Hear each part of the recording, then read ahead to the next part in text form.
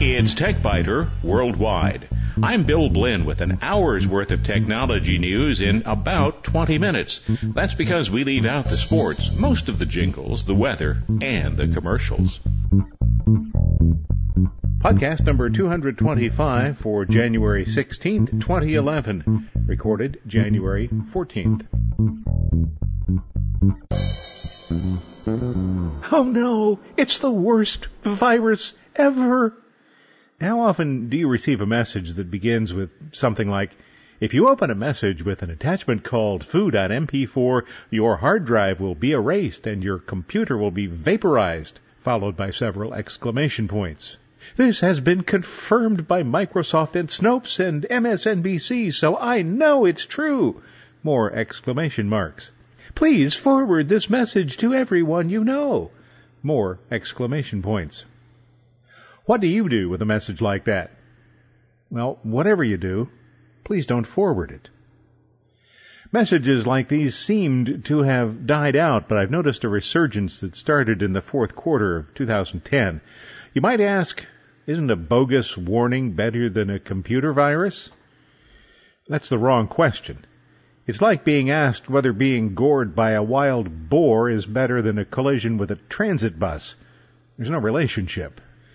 Bogus warnings that are forwarded indiscriminately are bonanzas for fraudsters. Yes, for fraudsters.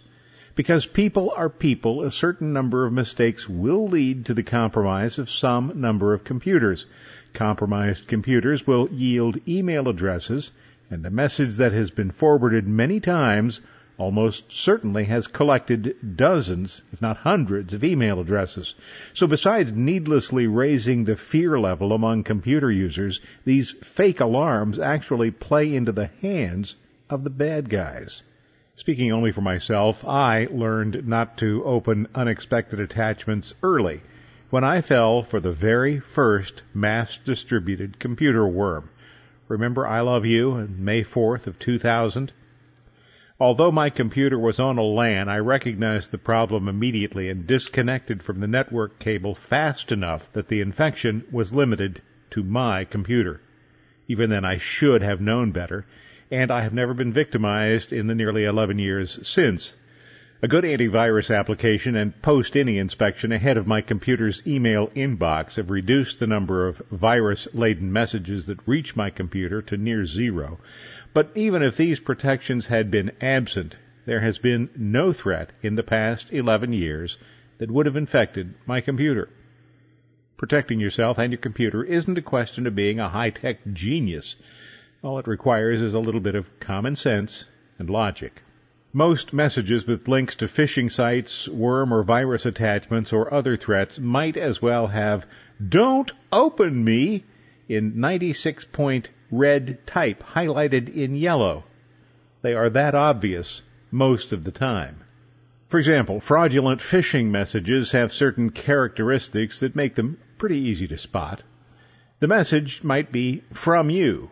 Well, if it is, delete it unless you have actually sent a message to yourself. And don't depend on that "from" address.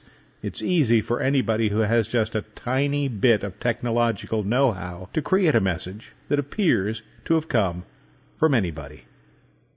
Don't depend on the presence of corporate graphics in the message either. Just because the message contains a Bank of America logo or a PayPal logo doesn't mean that's where the message came from. If a message threatens the loss of account privileges or says you made a purchase you didn't make, it's probably a hoax. If you're uncertain, use your telephone to contact the financial institution, internet service provider, or store. Do not use any link on the email or any phone number provided by the email. And one of the largest and most obvious warnings, if the message asks you to confirm any information that the store or financial institution should already have, the message is a phony. No bank will ever send a message that asks you to fill out a form that confirms your account number. They'll tell you what your account number is. They may ask you to confirm some other things, but they will tell you your account number, your entire account number, not just the first 4 digits. They won't ask you to confirm your security question. They won't ask you to confirm your social security number, although that may happen on a phone call. They won't want your address. They won't want your phone number. They certainly won't want the PIN. or just about anything else. Period. These are things the bank should know, and if anybody's going to do any confirming, it's the bank that should be doing the confirming. If the message claims that you ordered something but provides a link you can click just in case you didn't really place that order and want to cancel it, that message is clearly bait. Don't take it. But rather than try to think of all the possible indications that a message is bad, maybe it's easier to look for clear indications that the message is valid. When you receive a message with either a link that the sender asks you to follow or an attachment that the sender wants you to open, just ask yourself a few questions. Here's a list of some of the questions, and it may appear intimidating, but you can perform most of the test in about the same amount of time it takes to look both ways before crossing the street. In other words, it takes far longer to explain these tests than it does to actually do them. First, is the message from somebody I know? If it is, then I'll proceed, with caution. Is the message from somebody who routinely sends me messages? If I'm an entry-level employee, the CEO probably isn't in the habit of sending messages that are personally addressed to me. If it is a message from somebody who routinely sends me messages, then I'll continue. Does the message read in the way a message from the claimed sender would read? If the message seems to be in character, proceed. If the sender is somebody who has an advanced degree and who is generally very careful about spelling and punctuation, then, "Hey dude, this is for you," may indicate the message is not from the person it claims to be. Are you expecting a message with an attachment or a link from this sender? Did you, for example, ask the sender to send you a copy of a business proposal? Does the sender usually send you links to websites? If so, continue cautiously. If you're sent a link, is there any clear explanation from the sender to explain what the link is? One of the more recent ruses is simply a message that contains nothing but a link. Don't click. If there is a clear explanation from the sender to explain what the link is, then you can probably proceed. But check to make sure that the link goes where it claims to go. If the words and the link match, proceed. Now, how do you find that out?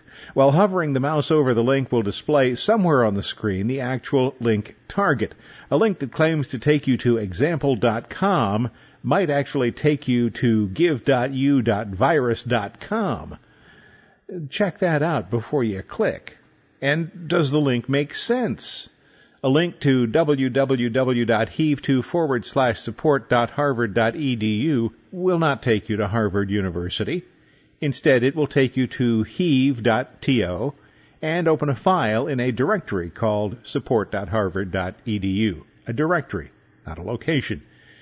I don't know whether heave.to exists, but if it does, it would be registered to the Kingdom of Tonga, an archipelago in the South Pacific Ocean.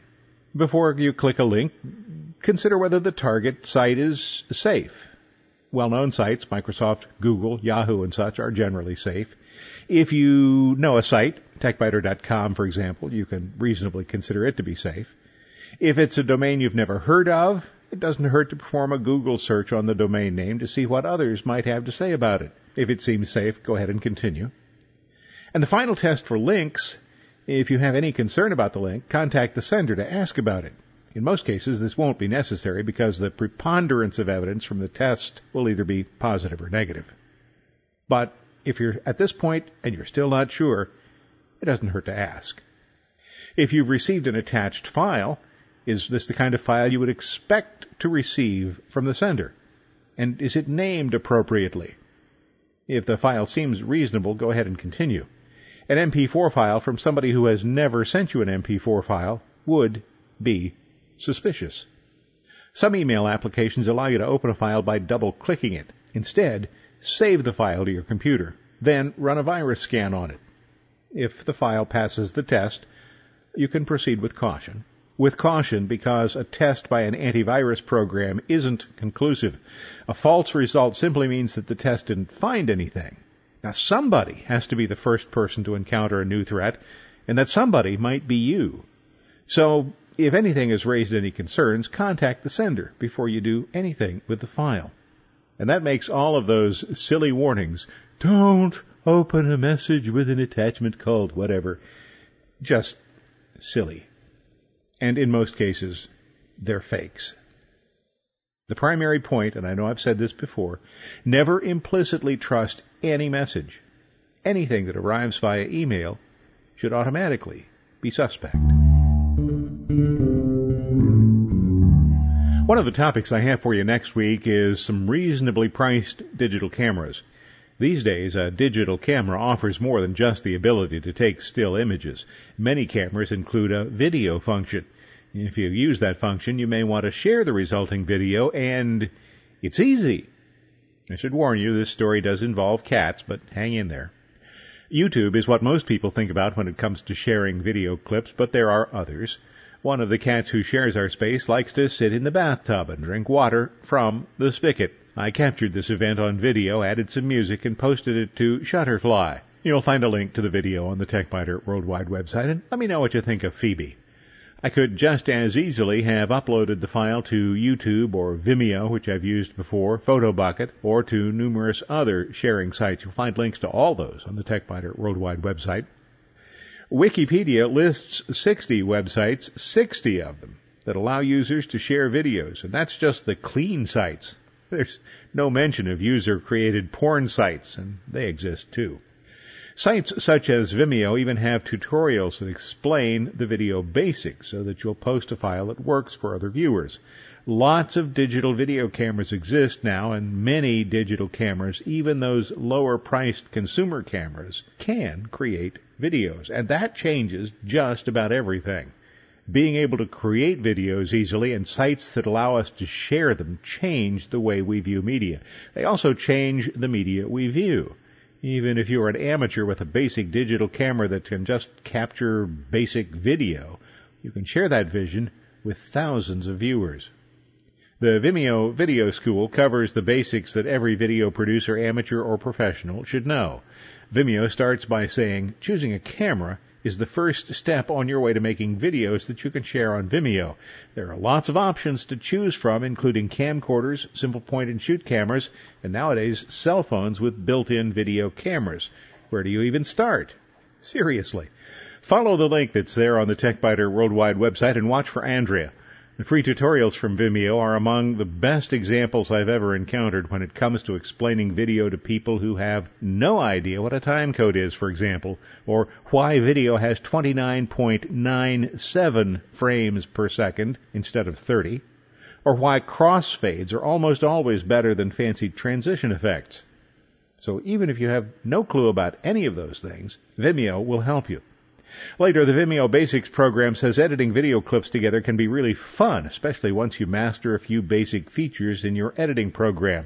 With a bit of patience and experimentation, you'll be producing smoothly edited videos in no time. This is absolutely true, and the Vimeo program discussed editing with both Mac and Windows computers. So whether you have a Mac or a PC, you do have a basic video editor.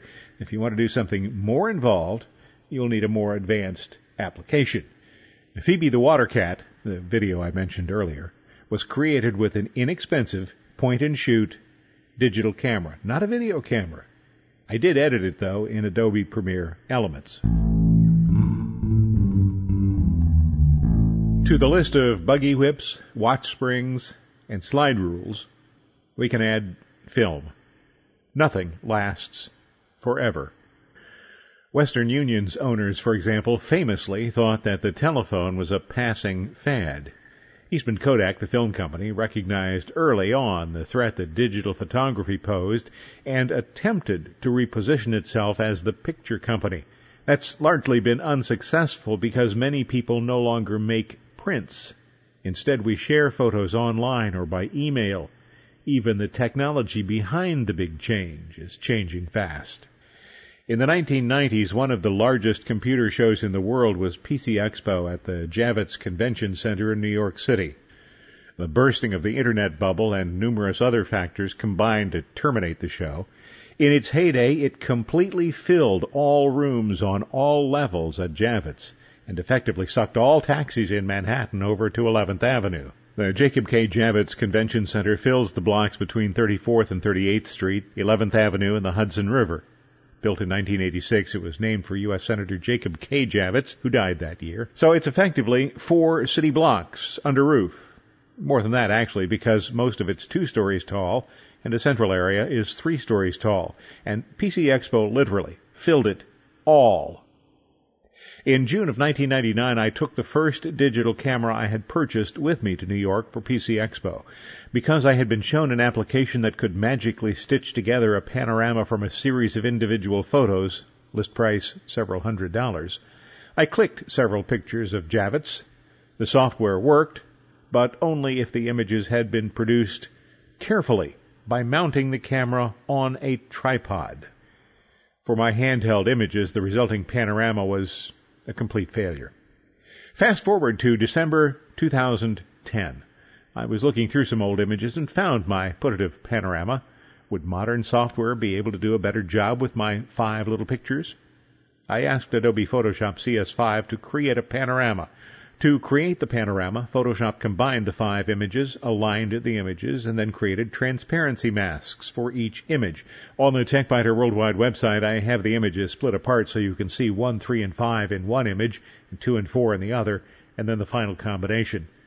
Then the result following the use of Adobe's content-aware fill and the application of some lens corrections. If you look carefully at the full-size image, you will see a few rough spots, but the result clearly shows how far the technology has advanced in the past 11 years. As for film, well, consider the Eastman Kodak Company as a good indicator of film's health generally. In January 2009, Kodak posted a $137 million fourth-quarter loss and began the process of eliminating more than 4,000 jobs.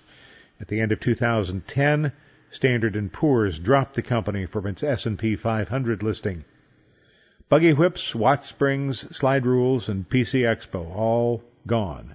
Film is fighting what would appear to be a losing battle, but digital photography and the software associated with it is going strong.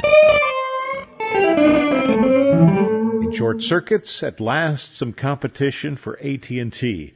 Since the iPhone's beginning, it's been an AT&T device in the United States, but now, finally, it is possible to use the device on another network, or it will be very soon. Analysts suggest that the addition of Verizon could double Apple's market penetration with the iPhone. For corporate America, there is still a problem. The iPhone doesn't work well with Microsoft Exchange servers, although Apple has made some changes to make the system more compatible. The Verizon version of the iPhone goes beyond AT&T's version by offering the ability to be a portable Wi-Fi hotspot, and that hotspot can connect up to 5 devices to Verizon's 3G network. Oops, 3G. AT&T's network is 4G. 4G, that's the 4th generation. That's what the G stands for there. 4th generation is considerably faster than the 3rd. Only time will tell how important that is. Other smartphones can create a portable Wi-Fi hotspot too, but usually they charge an additional fee for it. Verizon, for now, won't charge an additional fee, but don't expect that to last very long. The biggest competition the iPhone faces now is the Android phone, and those who actually like to have control of the devices they own often choose the Android model because of Apple's restrictive mentality. Apple wants to maintain total control of its devices, and this explains why every time Apple updates its iTunes software, my iPods cause iTunes to crash for several weeks.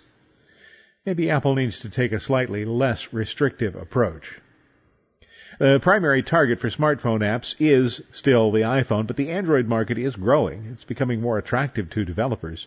Today, the Android has about 80,000 apps to the iPhone's 250,000. But there's also a lot of duplication. So we'll get to see how all of this plays out in the marketplace. The U.S. Department of Justice wants information about Twitter posts made by Julian Assange, Bradley Manning, and several other people between November 1st of 2009 and the present. These are people the Department of Justice believes may have been involved in the latest WikiLeaks leak. In addition to Julian Assange, there are people who are alleged to have been associated with him. Assange, of course, a persona non grata with the U.S. State Department and most of the rest of the U.S. government. 3 of those listed were involved with releasing video that showed a U.S. military helicopter firing missiles in an attack that killed Reuters journalists in Iraq. The Department of Justice demands that Twitter hand over the users' names, their credit card numbers, addresses, and other information such as their connection records that would show when the users had logged in and how long they were online.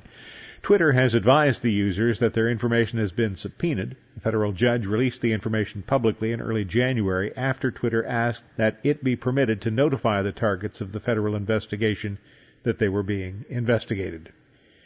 As always, privacy and security battle. They are at each other's necks.